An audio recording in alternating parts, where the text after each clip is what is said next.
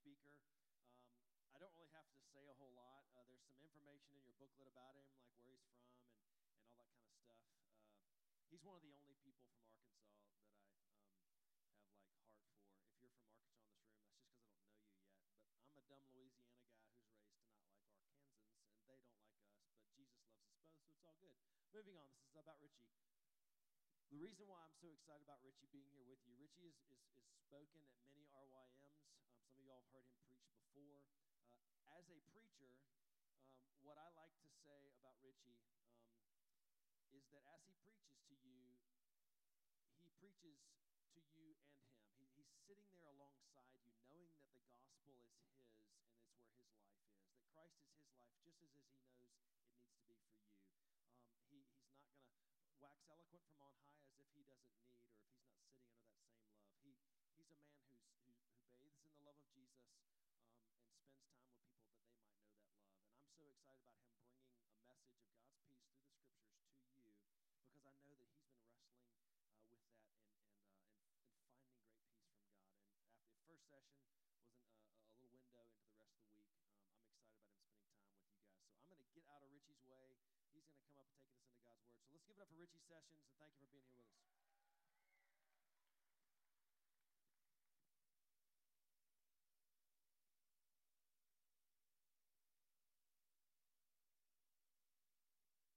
All right, you hear me?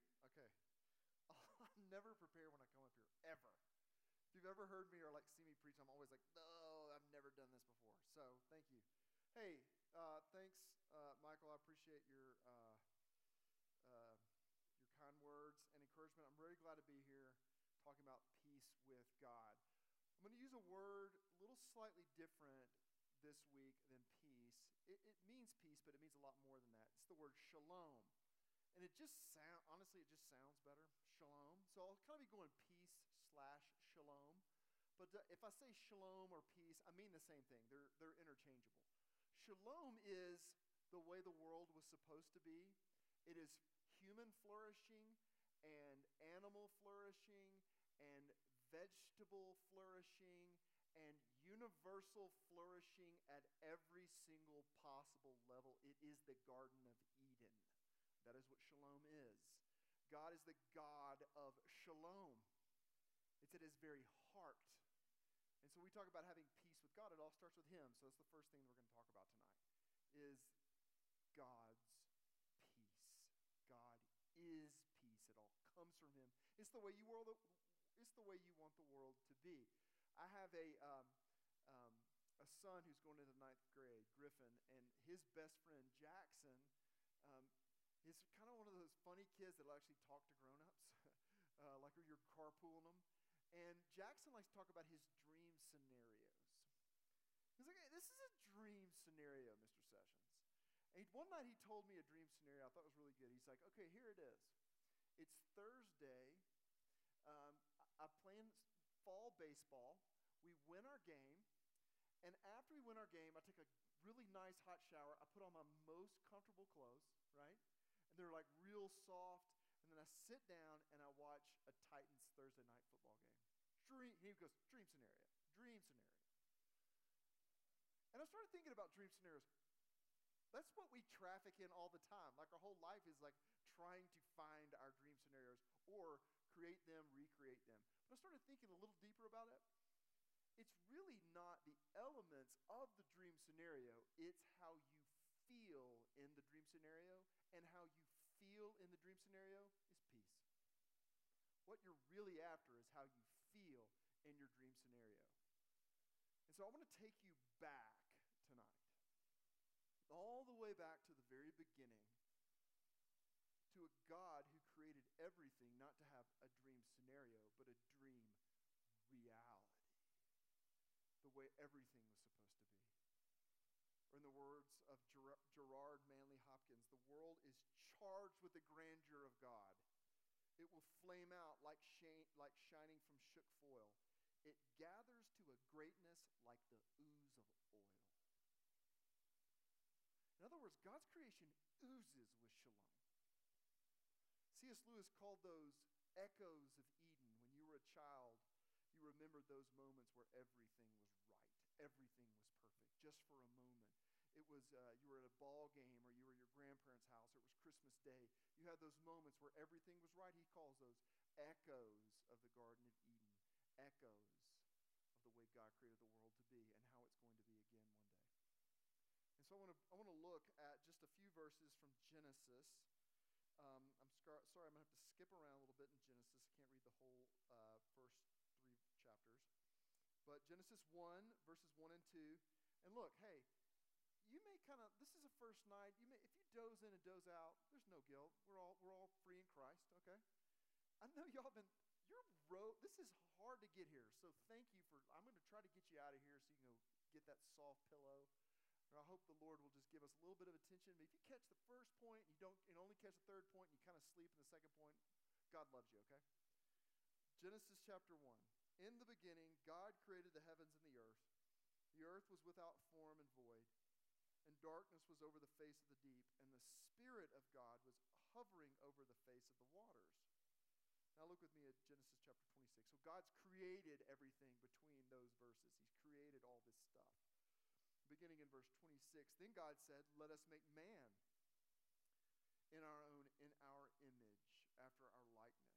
Let them have dominion over the fish of the sea, and over the birds, and over the heavens, and over the livestock, and over all the earth, and every creeping thing that creeps on the earth." So God created man in his own image.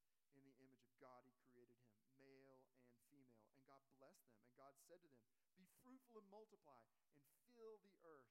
Subdue it. Have dominion over the fish of the sea, and over the birds of the heavens, and over every living creature that moves on the earth." Now look with me to Genesis chapter 2, verse 25. And the man and his wife were both naked and were not ashamed. Notice what's the world they're living in? Oozing greatness.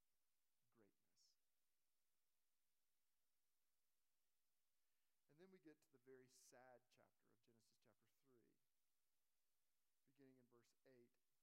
What's happened now is there has been this divorce. There has been this affair on the God who is shalom, who brings shalom, who is fueling shalom in the world. And now this serpent, this evil one, has now come in, led them away, and tempted them to disobey God. And when it happens, something cataclysmic has occurred. And we now read what is the result, the immediate results of this trying to choose our own dream scenarios. Verse 8, they heard the sound of the Lord God walking in the garden in the cool of the day, and the man and his wife hid themselves from the presence of the Lord God among the trees of the garden. But the Lord God called to the man and said to him, "Where are you?" And he said, "I heard the sound of you in the garden, and I was afraid because I was naked and I hid myself." He said, "Who told you that you were naked? Have you eaten of the tree which I commanded you not to eat?" The man said, "The woman you gave to be with me, she gave me the fruit of the tree, and I ate." Then the Lord God said to the woman, "What is this you've done?" The woman said, "The serpent deceived me, and I ate." The Lord God said to the serpent, "Because you have done this, cursed are you above all livestock, and above all beasts of the field, and on your belly you shall go, and the dust you shall eat all the days of your life. I will put enmity between you and the woman, and between your offspring and her offspring. He shall bruise your head, you shall bruise his heel." Let's pray. Lord, we're tired. Our bodies are tired. Our minds are tired. And you're not mad at us because of that. You made us, and we are finite. But Lord, would you just help us focus on you by your Spirit and on the good news of the gospel. In Jesus' name, amen. All right, we have 3 points tonight. One is the beginning of peace, or the beginning of shalom. The beginning of shalom and peace. Second, the shattering of shalom and peace. And then third, the restoration. 3, the beginning, the shattering, and the restoration of peace. So we have to just start at the beginning. In the beginning, God created the heavens and the earth. The earth was without form and darkness was over the face face of the deep, and the Spirit of God was hovering over the face of the water. So God has always been. Try to think of nothing right now. Try to imagine nothing. You can't. Because most of you, when I say you imagine nothing, you're thinking of like the Star Wars thing before the yellow like writings comes up, right? You're just thinking of like black space, right? Space is something, right? It's not nothing. I know that's bad English. But space is not nothing. Before there was space, there was nothing, right? But there was God. Before there were rocks and rivers and trees and mountains and babies and baseball, before there were like grandmas and swing sets and kindergarten and all those different things, before there was anything, there was a God who called himself, I am. That's the name he gives him. That's the name he gives to Moses when Moses says, what's your name? Who shall I say or calling? What should I call you? And he says, I am who I am. That's the word Yahweh, or some people call it Jehovah. It's a really interesting name. It's a verb. I am. It just means I was, I am, I will be. I stand outside of my creation. I am not rocks and trees and animals. I'm completely separate from my creation. That's why every other religion is wrong, fundamentally, because this God is totally other. Highly offensive comment, but that's how bold this God is. I am who I am, without finish, without beginning. He never learned anything. He never had to learn anything. He's never been ignorant of anything ever. He never had to develop or mature as this God. He has always been God, Father, Son, and Holy Spirit. Three persons, one God, forever. That's who he's always been. It will make your brain hurt. In fact, it will make your brain burst. You can't even begin to take it all in. He is infinite. That means without finish. There's no finish to him. In all the things that he does and says, and every single thing about him, his very heart, the way God feels about things, the way God thinks about things, and everything he's ever done is completely without limitation. This is a great mystery. God just is. He just is. We are not that. We are dependent on God. We are finite. We will die. God does not die. He is absolutely, unutterably, perfectly, forever, other, holy. And then at some point in eternity past, this God, out of the overflow of his heart, Father, Son, and Holy Spirit, out of everything that's good inside of Father, Son, and Holy Spirit, they create something. This void, and the Spirit is hovering over it. And we know from John chapter 1 that the one everything's being made through the Word spoken. We find out later that that's Jesus the Son.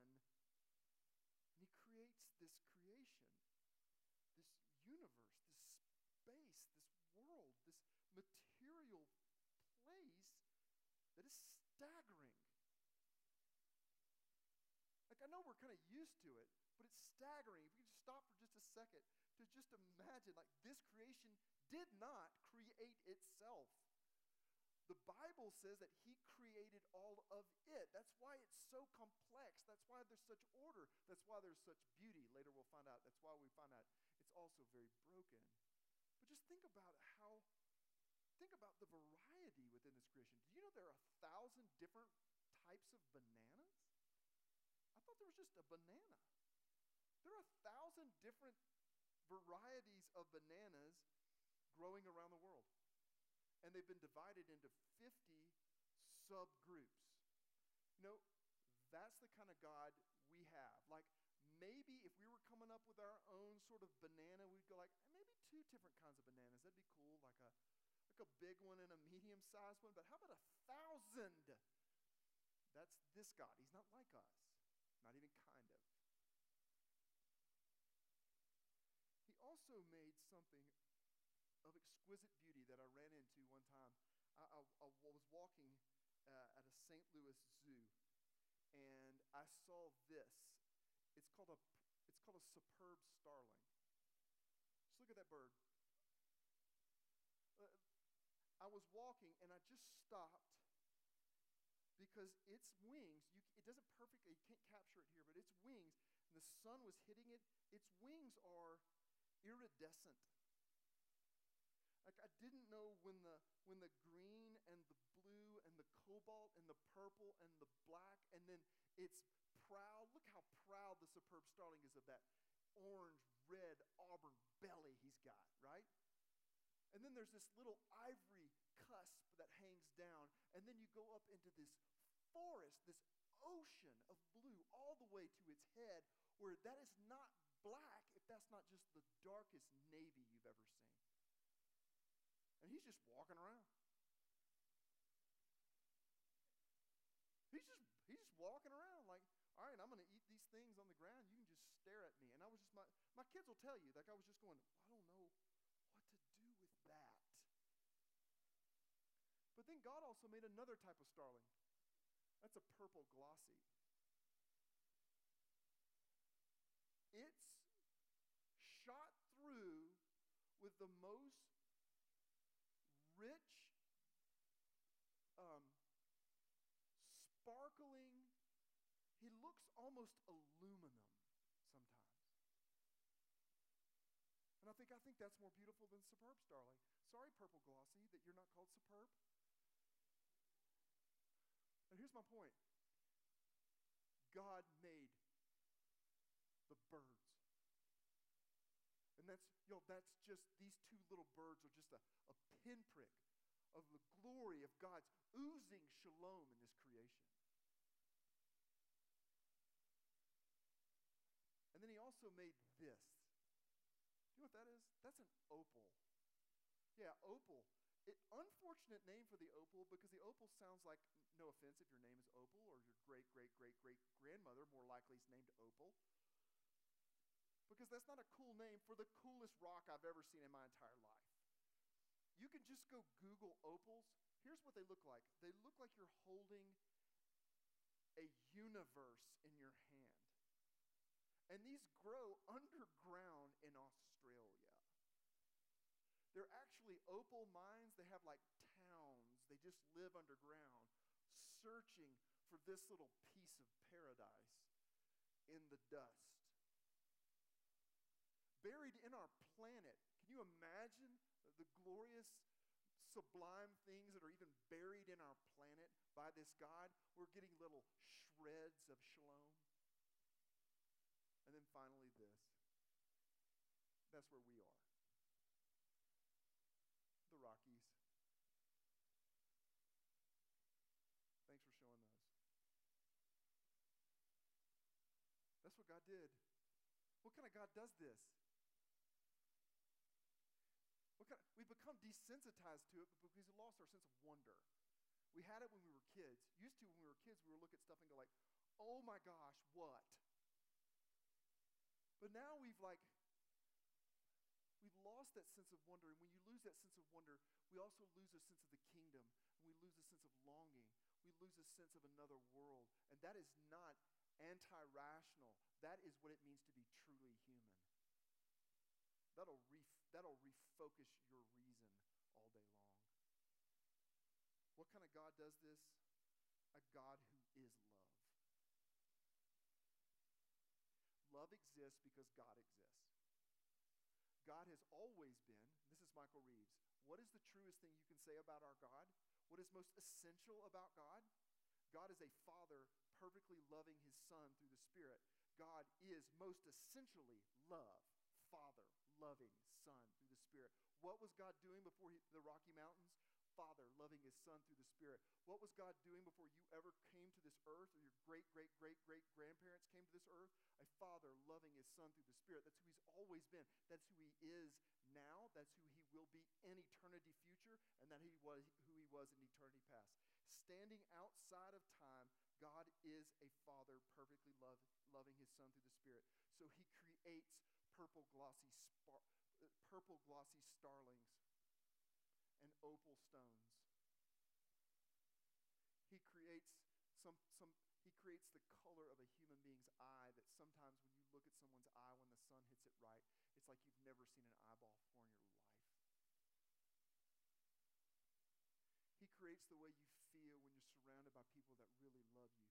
He creates that way you feel when you've told someone that you've never told anyone else a secret, and that person doesn't move away from you. They move toward you. Do you know what that feeling is? It's shalom, and our God creates shalom because he is a father loving his son through the Spirit. So a lot of people, I'm sure, coming in here have very distorted views of God. I know I spent most of my life and still struggle with distorted views of God. That's part of our brokenness.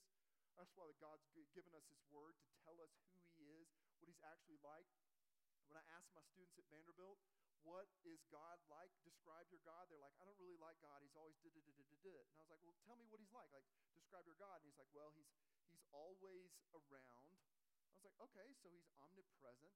He's always around. He like knows everything, right? He like knows what I'm thinking. I was like, okay, so he's always around. He knows what you're thinking. Okay. And he's always mad. He's like mad all the time, right? I was like, okay, it sounds like Allah, but we won't go there. So no offense, but, offense. So he's always mad at me. So he sees you when you're sleeping, and he knows when you're awake, and he knows if you've been bad or good, so you better be good for goodness, right? I was like, so you've just created an unjolly Santa. I'm going to choose whatever dream scenario you're swimming in right now over skinny, unhappy Santa who's mad at you all the time. This God creates the superb starling, the glossy starling, and everything that's ever been beautiful or wonderful in this world is created by Yahweh. Everything. It's his. Sex is created by God. Food by God. Do you realize that when you're eating your favorite ice cream, the reason you enjoy that ice cream is not only because God created that flavor, he created the taste buds on your tongue to enjoy the ice cream. That's all God's. Everything that's good and true and beautiful in this world is God's. Not religion, it's Yahweh's. That's what it means. He began it. So that's how it begins. But then let's go to our second point real quick. There's sharp contrast of what happens in Genesis chapter 3. What we have is something that happened in space-time history, in a primeval garden before all history, before recorded history. Something happened that is very strange and even bizarre because it so predates our reality. You actually have some historic fall, some cataclysmic event that happened that brought evil into this beautiful world, that brought crying to the laughter, that brought death into all this life, that brought things like cancer to my brother-in-law, Mark Steele, who died at 25, tumors into his brain, where I watched him become an old man in a matter of months. In October, he was diagnosed, and then we buried him in April, and I watched our whole family just become ripped apart because it was so evil, and it was so wrong, and it was so mean. The tumor was so mean. This is not what was created. This isn't right. This is the shattering of shalom. This is what's wrong with us. It's what's wrong with the world. It's what we call sin. And sin, the wages of sin lead to death, Paul tells us. It's why we have tyranny at the micro and at the macro level. We have oppressive power at the subatomic level and at the greatest, most monumental level, and it's very easy to see. Just crack open your history book, right? Hitler and Stalin and all the antichrists, that means anti-life and anti-shalom. Every embodiment of something that's coming against, that wants to wreck everything God is trying to do. We see it physically in the fact that our bodies fall apart. We see it physically in the fact that our bodies don't do what we want them to do. We see it physically in the fact that we get headaches and brain tumors. We see it psychologically and how our minds work and self-destruction, where we're never pretty enough, we're never smart enough, we never run fast enough. We're always comparing ourselves. Do you ever get on that cycle? That's because of a shattering of shalom, and something happened in here, y'all. The self-hatred that some of you experience, and how you say things to yourself and to your own reflection you would never, ever want us to hear, and you would never, ever say to anyone else, but you say them to yourself all the time. And toxic shame, all those things are just another version of a tumor. Relationally, do you see what happens in the Garden of Eden? Not only do they hide themselves because they're naked, they feel shame for the very first time. They realized they were naked and they were ashamed. Before that, they were naked and unashamed. But they realized they were ashamed for the very first time. They hide themselves. They hide themselves from one another. They hide themselves from themselves. They hide themselves from God. There's all this hiding that's going on. Think about all the hiding that we do, hiding behind masks. Think about how that creates all the kind of bullying and all the kind of snobbery that we experience in high school. I was so scared just to go to high school every day. I was just so scared. Well, maybe I hope you have a much better high school experience than me, because to me it was just like survival. Like I was so scared because I was just like, I don't know what I'm doing, and I think everyone else probably does, and I don't want anyone to know that I'm as afraid to be alive as I am. So we have things like rape, assault.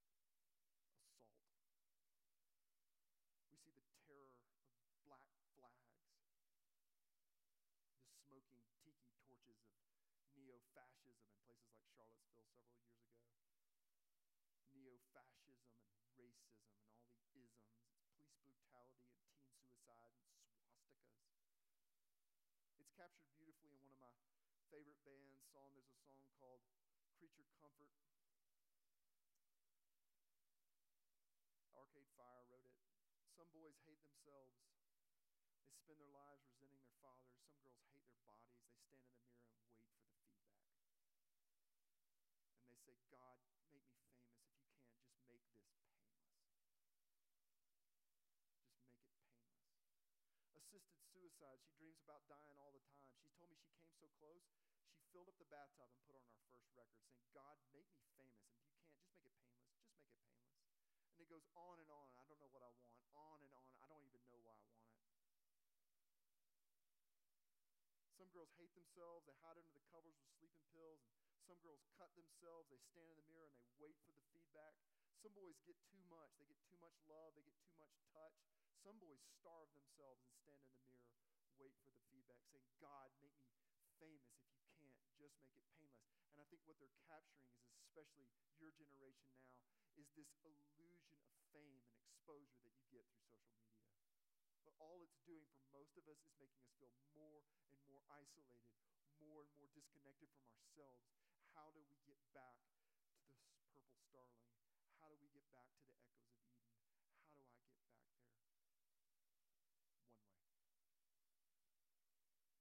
This is why it's called good news. It's because in Genesis chapter 3, verse 15, right there, buried, right there, and it's so obscure. It's so wonderful. It's like a seed. Literally like a seed that's been thrown in the ground that's going to grow into something. God throws this little seed of hope right after everything is wrecked, when he could have just sort of like wrapped it up and started over again. He's Yahweh, remember? He does whatever he wants to, whenever he wants to, but he does it because he's love. He wants to do something deeper. He says, one day, I'm going to send someone who's going to be born of a woman. Now, he's going to be a human being. He's going to be born of a woman. And he will crush the head of evil and the evil one forever. He will crush the brains of evil. He will destroy it. He will take it away. And he says this obscure thing where it says the evil one will strike his heel. So something's going to happen to him. So the ancient Israelites believed that this was some promised one who was going to come and bring everything back to the Garden of Eden. Doesn't that sound great? Don't you think they were waiting and waiting like, yeah, right? So Adam and Eve, of course they thought the very first one they were going to have. It's like, Seth? Yeah. Or Cain. How about before that? It was Cain and Abel. But here's the problem with Cain and Abel. Maybe they have Cain and they have Abel, but Cain kills Abel. So there's murder in the very first family in the history of the world. But then they have Seth. Maybe they'll think it's Seth, but they keep waiting and waiting and waiting and waiting. And generation after generation, everyone's waiting for a recovery, a restoration of shalom, just like you and I are. And then finally, one day, in a corner of Roman-occupied Palestine, a little town called Bethlehem, boom! Detonation. But here's what's so cool. It's not sexy at all. It's not cool at all. He's born to these poor people. His mother is a virgin teenager, and his baby bed is the modern-day equivalent of a dog bowl. Do you know why? That means all of us can have him. All of us can get our way back. There's one door. There's one way.